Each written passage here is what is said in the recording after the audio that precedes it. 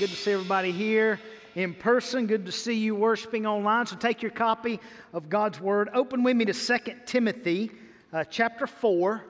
We're closing out the last chapter of the last letter that Paul wrote. 2 Timothy 4, verse 9 through verse 22. So go ahead and share this service. If you're in the room, outside of the room, share this. Get the word out that we are about to get into the Word. This week, Tanya and the girls went to the beach, which means that our dog Brady and I spent the week together. What a blessing that was. You can see from this picture how excited she was all week. She wouldn't eat food. This is one of her favorite treats, a milk bone right there in front of her. She won't eat it. She didn't eat Monday, she didn't eat Tuesday, Wednesday, Thursday, or Friday. Girls left on Monday, came back on Friday. As far as I know, she didn't drink a drop of water for 5 days. I fill her water bowl up to the brim. Nothing was ever gone out of it. I changed it out a few times thinking something was wrong with the water, and she just didn't drink. I'd take her outside to do her thing, and she wouldn't come back in. I had to go out and get her. One time it was raining. I had to go get her in the rain. Sign me up for that again. That was a lot of fun. Why did she look so pitiful? Why was she like, here's why. She was longing to be back together with the girls. Longing for that. So this morning, out of 2 Timothy 4, 9 through 22, I want to speak to you on the subject, don't lose your longing to be gathered together. Don't lose your longing. In the Baptist Press this week, an article read, most Americans not comfortable coming back to church. And I get that, totally. In fact, we've said here, if you're not comfortable with the COVID-19 stuff going on and you and your family have to make a decision that's safe for you, that's great. If you're not comfortable, don't come back yet. At the same time, I hope that we are uncomfortable about not gathering together. I hope it makes us uneasy. I hope there's a feeling of loss, or we never lose that desire, that longing to gather together again. I'm not talking about guilt. I'm not trying to make anybody feel guilty. Some of you don't need to be here yet. In fact, if you're sick or feeling sick and you try to come, we're not going to let you in, so don't come back. Some of you, you're at a stage of life where you're more susceptible and you don't need to come back yet. Others of you, if you're having immunocompromised, you don't feel comfortable coming back, don't come back. That's perfectly fine. And I know we're divided on the issue. I know some people think, Pastor, we came back way too early. Some people think, Pastor, we didn't come back soon enough. I mean, we're divided on this issue, but we're going to focus on unity today. And the unity is this, whether you're in the room worshiping with us or at home worshiping with us, which we're grateful for both, here's the unity. We can all be sure to never lose our longing to gather together. Paul, in his last words in 2 Timothy chapter 4, 9 through 22, never lost his longing to be gathered with God's people. So I want to read it to you. Follow along. We'll start in verse number 9 in 2 Timothy chapter number 4. So verse 9, here we go. Do your best to come to me soon. For Demas, in love with this present world, has deserted me and gone to Thessalonica. Crescens has gone to Galatia, Titus to Dalmatia. Luke alone is with me. Get Mark and bring him with you, for he is very useful to me for ministry. Tychicus I have sent to Ephesus. Verse 13. When you come, bring the cloak that I left with Carpus at Troas, also the books, and above all the parchments. Alexander the coppersmith did me great harm. The Lord will repay him according to his deeds. Beware of him yourself, for he strongly opposed our message. At my first offense, no one came to stand by me, but all deserted me. May it not be charged against them. Look at verse 17. But the Lord stood by me and strengthened me, so that through me the message might be fully proclaimed, and all the Gentiles might hear it. So I was rescued from the lion's mouth. The Lord will rescue me from every evil deed and bring me safely into his heavenly kingdom. To him be the glory forever and ever. Amen. Greet Prisca and Aquila and the household of Onesiphorus, Erastus remained at Corinth, and I left Trophimus, who was ill, at Miletus. Look at this, verse 21. Do your best to come before winter. Eubulus sends greetings to you, as do Pudens and Linus and Claudia and all the brothers. The Lord be with your spirit. Grace be with you. Father, it is good to be gathered, whether at home, online, or in person, to hear the Word of God. God, it's good to respond to the Word of God. I pray that as we hear it, we'll respond to it, and it will please you in our response. We ask all this in the name that is above every name. In the name of Jesus we pray. And God's people said, amen. So our takeaway today is pretty simple. Our big idea is simple. Long to gather together. 4 times you heard Paul say something like this. Do your best to come to me soon. When you come, right, get the cloak, bring it with you. Get Mark and bring him with you. Do your best to come to me before winter. I mean, Paul has a longing to be together with God's people. And so what I want to do is point out 6 helps that will help us ensure that we never lose this longing to gather together. Number 1, friend more people and fewer profiles. Like friend actual people and not profile. You know, a profile, when somebody has a new profile pic or does a new profile, they're putting out there what they want you to know about them, or what they want you to believe about them, or what they want you to see about them. So don't friend profiles, friend actual people, like real live breathing people. When you read Paul's letters, you will see that there's a lot of people mentioned, names I cannot pronounce, right? And they're people, they're real people, which means that people matter to God. People matter to Paul. I wonder, do people matter to us? Like, yes, we have a list of over 400 people that matter, right? They matter to us. They matter to Paul. They matter to God. So let's check out some of these folks. Let's see, Demas here is mentioned right out of the gate. And Demas was a loyal friend, a trusted friend of Paul. He was within his inner circle. He was also associated with Luke and Mark. You can read about him in Colossians. We find him in Philemon. He's in other places. Paul loved this guy, but he walked away. He was more in love with the world than he was loving the Lord's appearing. And so Paul was crushed. You ever have a friend just crush you, desert you, betray you? It hurts, doesn't it? And so Demas was in love with the present world. You know, what we see here is our deepest hurts come from people we love the most, doesn't it? I mean, let's be honest. There's some people on Facebook that unfriend you and you could care less, right? Then there's some that unfriend you and it hurts. I mean, it hurts. You have a relationship with them and you love them and you care for them and it hurts. So our deepest hurts come from people that love us, and Paul was hurt. This hurt his heart that Demas had gone to love the world rather than love the Lord's appearing. And so then we see these other 2 guys, Crescens and Titus. These were beloved brothers who Paul sent out. He sent them out. He gave them their blessing. You go to Galatia, you go to Dalmatia, you take the gospel where you go. But their absence was still felt by Paul. You ever have a dear friend move away? Love them dearly, and they move away, right? I mean, you know, and you bless them when they go. You're not mad at them, but you still feel the absence, of course. Paul was a real person with real friends. And then we see this guy in verse 11. Look at this guy, Luke. like Luke alone is with me. Like Luke must have been a joy to be around, right? Luke's all I got. It makes us think that Paul might be saying, hey, could you come rescue me from this awkward guy named Luke? But that's not who Luke was. Luke was a beloved physician, Paul called him. Luke was a faithful friend, a dependable friend. He wrote the book of Acts. I mean, he was Paul's biographer in the book of Acts. He's his ghostwriter for the book of Acts, if you will, through the hand of the Holy Ghost, obviously. But he was with Paul. He loved Paul. He supported Paul. He was Paul's confidant. Right? Great friend is Luke. He's with him now. Then we see this guy named John Mark. Get Mark. Bring him with you. Now, we know that Mark and Paul had a falling out.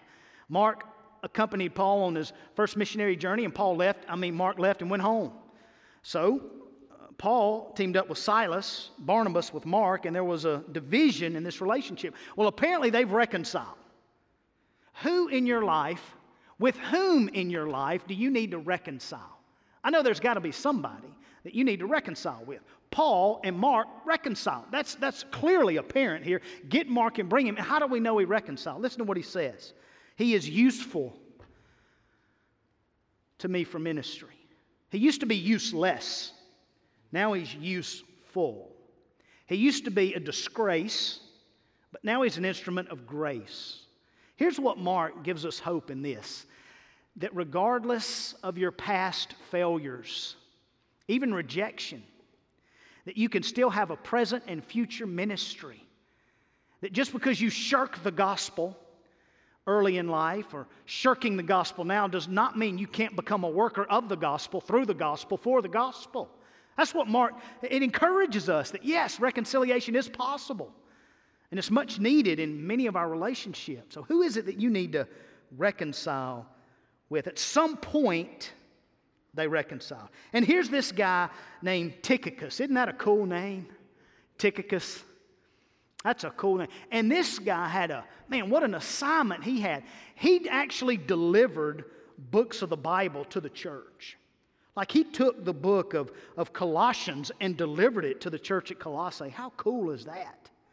He actually took the first copy of the book of Ephesians to the church at Ephesus. Most likely, he carried this letter to Ephesus, to Timothy, because Paul tells us, I've sent him to Ephesus. Like Tychicus, I've sent to Ephesus, right? I think of Tychicus as Paul's TikTok. I don't know much about TikTok. I know TikTok is a social media platform where people can do videos and do messages. And now, Paul's message, of course, was not renegade, wasn't renegade, but it was reconcile, reconcile, reconcile, reconcile.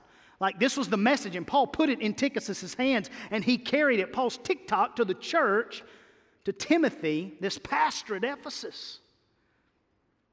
Man, Paul had a wide range of friends here. Tychicus. And then Paul had some old friends. You know those old friends you hadn't talked to in decades, but whenever you get together, you pick up where you left off.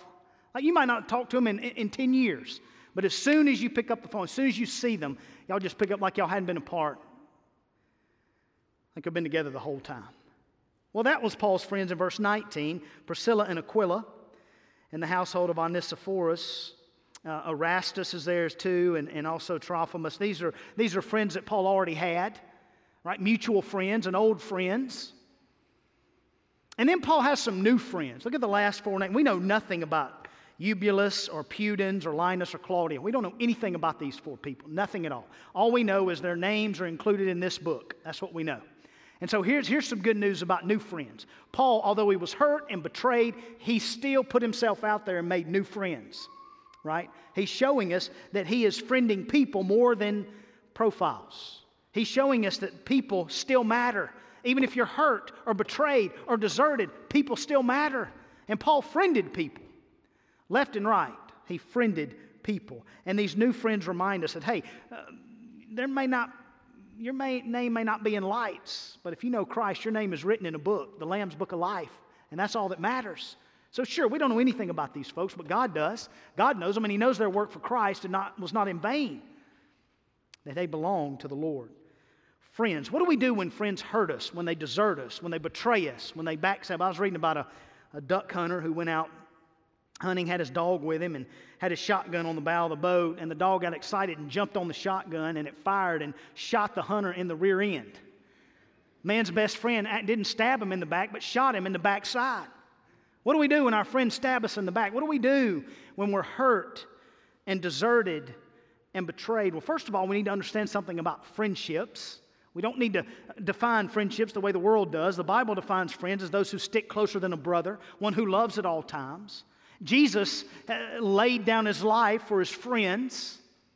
This is how we know what a friend is, that God himself, Jesus Christ in the flesh, laid down his life for you and for me. He considered us friends to the point that he laid down his life for us. And if you'll trust in the work of Christ at the cross, you will be transferred from not only a friend of God, but to a child of the living God, into the family of God. Man, friend more people and fewer profiles. Number 2, how can we ensure that we won't lose our longing to gather together? Number 2, never stop needing one another. Look at verse 13. Here's what Paul says. He actually has a request here from Timothy. Bring the cloak. Bring my cloak. I left it with this guy named Carpus. And bring my books and my parchment. In other words, bring my library. Right? So Carpus was a trusted friend. I know Paul trusted him because listen, preachers and pastors don't trust everybody with their library. Okay? This was a close friend. And he said, bring that cloak. And that cloak made me think about blind Bartimaeus, who threw his cloak to the side and followed after Christ. Tossed that security blanket aside and chased after Jesus. Well, Paul's finished his race. He's come to the end.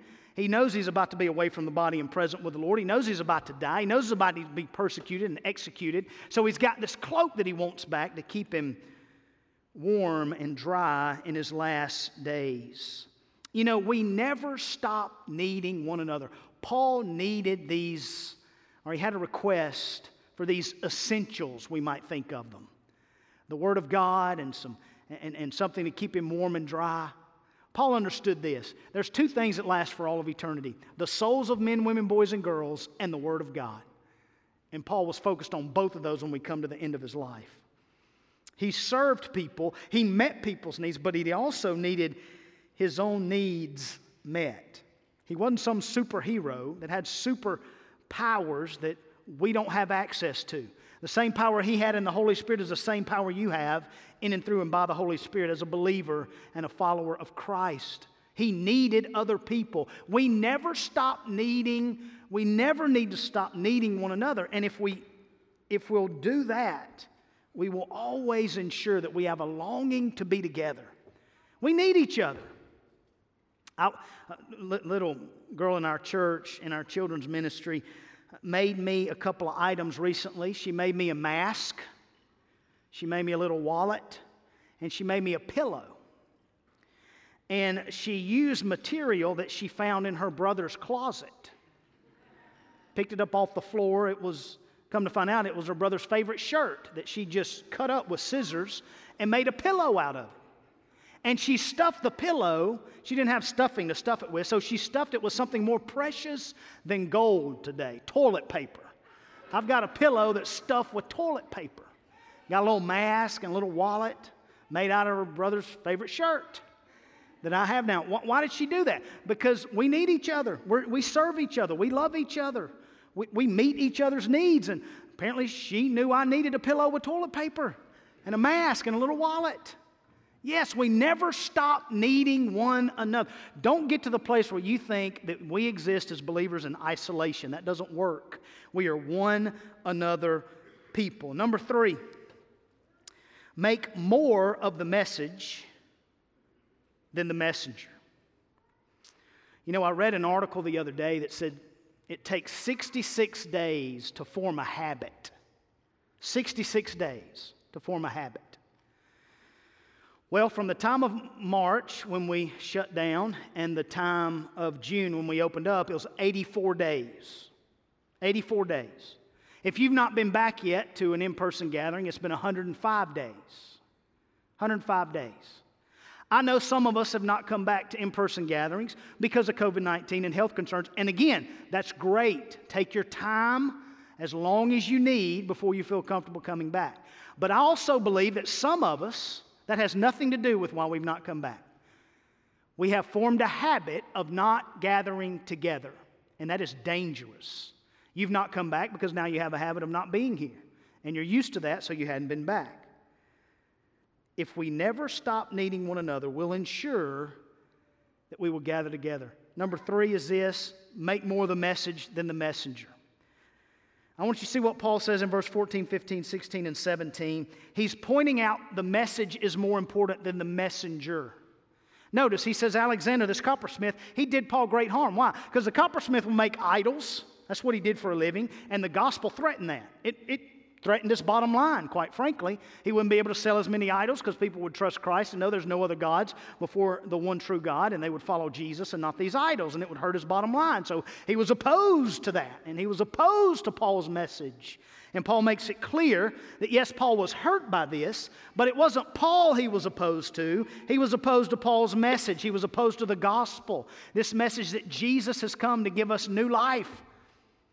He's come to live a life we could never live and to die a death every one of us should have died, raised to life to give all who believe in Him a future, a hope, salvation, now and forever. And so Paul would preach this message, and Alexander was opposed to it, and he did him great harm. And Paul says something interesting. The Lord will repay him according to his deeds. We need to understand that there's coming a day when the righteous judge will judge, and we'll all be held accountable. We need to get our arms around that truth. I like what Dale Ralph Davis wrote, and I quote, King James VI of Scotland was notoriously rude when attending worship services. On one occasion, he was seated in his gallery seat with several aristocrats while Robert Bruce preached. In his usual form, the king began to talk to those around him during the sermon. The pastor Bruce paused. The king fell silent. The minister resumed, and so did the king. Bruce ceased a second time, same result. When the king committed the third offense, Bruce, the pastor, turned, addressed the king directly, and said this, "It is said to have been an expression of the wisest of kings. When the lion roars, all the beasts of the field are quiet. The lion of the tribe of Judah is now roaring in the voice of the gospel, and it becomes all the petty kings on earth to be silent." In other words, Paul, just like Ralph Davis, just like Bruce here, Paul says, hey, what is more important is the message, not the messengers. Let me show you again how Paul does this. Look again here at verse number 16. At my first defense, no one came to my side, but they all deserted me. May it not be charged against them. So you could say, hey, Paul's going to make it out to be all about Paul. And then he says, what does he say? May it not be charged against them. Now think about when Stephen was being stoned. A young man by the name of Saul was there. This was Paul. And he was there giving approval to the stoning of Stephen. And Stephen looked around at all those who were persecuting him, and he said, Lord, don't hold this sin against them. Jesus looked at your sin, and He looked at my sin. And as He took our sin on the cross, Jesus prayed to the Father, Father, forgive them, for they know not what they do. Paul follows suit. May it not be held, may it not be charged against them. Paul's not focused on Paul, he's focused on the message of the gospel. And then he says this in verse 17, the Lord stood by me and strengthened me so that through me the message might be fully proclaimed and all the Gentiles might hear it. Paul doesn't say, man, the Lord strengthened me so all the Gentiles could hear me, could hear Paul. They could hear me in my eloquent speech. They could hear me. No, he said that they could hear the gospel. Paul made more of the message than he did the messenger. And why is that important? Charles Spurgeon said it like this: consider how precious a soul is and must be when God and the devil are after it. Think about that. J. Warner Wallace said it like this: not all roads lead to your house, and not all roads lead to the Father's house. For Jesus is the way and the truth and life, and no man comes to the Father but by Him. I understand that some of you have not come back because of COVID-19 health concerns, and that's perfectly fine. Immunocompromised, susceptible, that's fine. Don't come back until you're ready. Some of you have not come back because you formed a habit. But there's another group that haven't come back, and you weren't here in March, and you hadn't been back in years, frankly, maybe even decades. Because sometime at some point, one of the messengers, and get this, if you're a follower of Christ, you're a messenger of the message.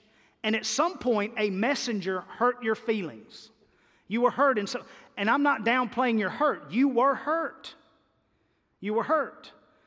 and you've not come back to church, and you have no plans on coming back to church, and you're making it more about the messenger than you are the message of the gospel. You need to turn from that. You need to repent from that and come back. We want you to come back. It's likely that messenger that hurt you, they may not even be here anymore. And you may not even remember what it was about, so come back. Don't lose your longing to gather together. Number 4, verse 18, number 4. Worship your worries away. Worship your worries away. Now, Paul had every right to worry. He's in a dark, cold Roman prison. Luke is with him. He's about to die. He knows he's about to be away from the body and present with the Lord. He's got temptation after temptation, evil deed done to him after evil deed. Alexander has harmed him. Some have deserted him. Others have walked away from the truth. He's just being hurt at every side, every evil deed. And here's what Paul says: the Lord will rescue me from every evil deed and bring me safely into His heavenly kingdom. And look what Paul does. To Him be the glory forever and ever. Amen. Paul had every opportunity and every temptation to worry, but when he thought about what the Lord's going to do and deliver him from every disease, deliver him from every evil deed, he just burst out in worship. He couldn't help himself. He worshiped his worries away. This is so critically important for us. I know 2020 feels like we're living in the Facebook comment section. I know that. I know it feels like with every headline, we're thinking, what is happening? A dust cloud from Africa? I mean, what is going on? Right? I mean, what is happening? We look around and hear this and we hear that. And it feels like we're living in the twilight zone. I get that. And we're bombarded, headline after headline is like one temptation after another to worry. And we're tempted to worry all the time. But I want to challenge you to do something. Let me first say this. Being tempted to worry is not a sin. Worrying is a sin. Being tempted to do so is not a sin, but when you worry, that is sin. So let me encourage you to do this. Just this week, just try this for this week. For every headline you read that's insane, for every social media post you read, try reading one Bible verse. Keep track of it. Try reading one Bible verse for every social media post you read or every headline you read. Keep up with it. Read it, and I promise you, God will do something in your heart to cause you to worship amidst all the worry. Just trust God. Read His Word. Read one Bible verse for every social media post and see what God will do in your heart. You can either worship your worries away or you can worry your worship away. One does nothing, the other does everything. So you get to choose that. Choose wisely. Number 5, come to Jesus before Jesus comes. Verse 9 and verse 21. There's this call from Paul to Timothy, do your best to come to me soon. Do your best to come before winter. Before winter. Why is that important? Because when winter comes, Timothy's not going to be able to travel. It would halt his travel. The time to come would end when winter hit. And Paul knew he wouldn't make it through the winter. He was at the end of his life, and he knew that. And if Timothy didn't come now, if he didn't come today, if he didn't come right then, he wouldn't see him again. You need to come to Jesus before Jesus comes. There's coming a season when the age of grace is going to be over with. Yes, Jesus says, come to me all you are weary and heavy laden, and I'll give you rest. But that season is coming to an end. It will end. It will stop. And so Paul is urging Timothy to come now. The call of the gospel is to come to the Lord Jesus and find healing and help and salvation and peace and joy and a future and hope, to come now. Don't wait, come now. One question I have is how is it that we'll respond immediately to this virus or that crisis, yet we don't respond to Jesus? I don't understand this. And I know you look around and you think, man, the world's falling apart. The world is not falling apart. The world is falling into place because Jesus is coming again. It's never been in place like it has right now. And tomorrow it'll be a little more in place. And the next day it'll be a little more in place because Jesus is coming back. That's what's happening. And we respond immediately to this virus and that crisis, and yet there's no response to Jesus. I don't get that. We hear about a virus, we respond immediately. Right now we're in a crisis of offending and being offended, and so names are changing, entities are changing, brands are changing, this is changing, that's being canceled, this is being canceled, and we look around at everything that's changing and everything's being canceled. And ironically, the most offensive name under heaven, the name Jesus, is never going to change. You can take down as many pictures of Jesus as you want to, but it's the name above every name. It's the name that's never going to change. And I'm so grateful to the Lord God, my Savior, that He does not look at me, a sinner, and says, I'm going to cancel sinners. Aren't you so grateful that God doesn't cancel sinners, but yet He canceled our sin debt by nailing it to the tree? That's what I'm thankful for. That's who our God is. That's what He's done for us. So you need to come to Jesus before He comes, because then it'll be too late. So take your phone. If you're in the room or outside of the room, there's a number, 79969, that you can text Connect to if you want to talk about a conversation about how you can come to Jesus today, right now. And if that's you, let us know. Text Connect, and it'll prompt you through the decision you need to make for Christ today. You need to open your heart and hear this good news and come to Christ before it's too late. Come to Jesus before Jesus comes. Because He took your sin and my sin on the cross. Like He nailed it through His hands and His feet, and He died. He took our sin to the grave, and He overcame death by being raised to life, to give you life now and forever. That's the invitation for you to come. Don't wait. Text now, Connect to that number. We'd love to have a conversation with you right now. Number 6, last one. This is phenomenal to me how Paul ends this letter. He knows it's the last thing he's going to write, and he writes in verse 22, the Lord be with your spirit. Grace be with you. Now here's a guy who probably needs a little grace right now, and he doesn't hoard it for himself. He doesn't say, grace be with me. The Lord be with my spirit, and grace be with me. No, He gives it away. That's what believers do. We're not takers, we're givers. We're forgiven, we give forgiveness. We receive mercy, we give mercy. We receive kindness, the Lord's kindness, we give kindness. We receive grace, we give grace. Undeserved, unmerited grace, unmerited, undeserved favor. So be humble, you might be wrong. Be kind, you might win someone to Christ. Be generous, you might meet a need. Be forgiving, you will feel lighter. Be a friend, so you'll never lose your longing to gather together. Give grace away. Church, I pray that as you have heard God's word this morning, that you will be careful not to lose your longing to gather together.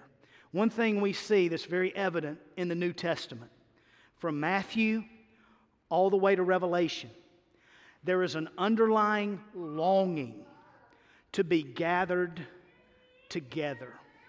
In the Gospel of Matthew, Jesus longed to gather Jerusalem like a hen gathers her chicks, but they would not. In the Gospel of Mark, Jesus longs to have the little children come to Him and to not hinder them, for to such belongs the kingdom of God. In the Gospel of Luke, Jesus, as was His custom, would gather with God's people in the synagogue on the Sabbath. We see in the Gospel of John that Jesus, after His resurrection, gathered with His disciples, minus Thomas, and they were glad to see Jesus. In the book of Acts, we see that the church, the place where they gathered, it was shaken. And they were filled with the Holy Spirit. And they continued to speak the Word of God with boldness. Oh, in Romans, the Holy Spirit says that neither death nor life, neither things to come or things present or powers or height nor depth nor anything else in all creation can social distance us from the love of God that's in Christ Jesus our Lord. We see in the book of 1 Corinthians that when we gather together and eat the bread and drink the cup, we are proclaiming the Lord's death till He comes. Long to gather together. In 2 Corinthians, we are told that God is reconciling the world to Himself through Christ, that God is imploring people who are far from Him to be gathered to Him. Long to gather together. In the book of Galatians, we see the church referred to as the household of faith. Long to gather together. In Ephesians, we see very clearly that we are no longer strangers, but we are citizens with the saints and members of the household of God. In the book of Philippians, Paul says to the Philippian believers, I love you and I long for you.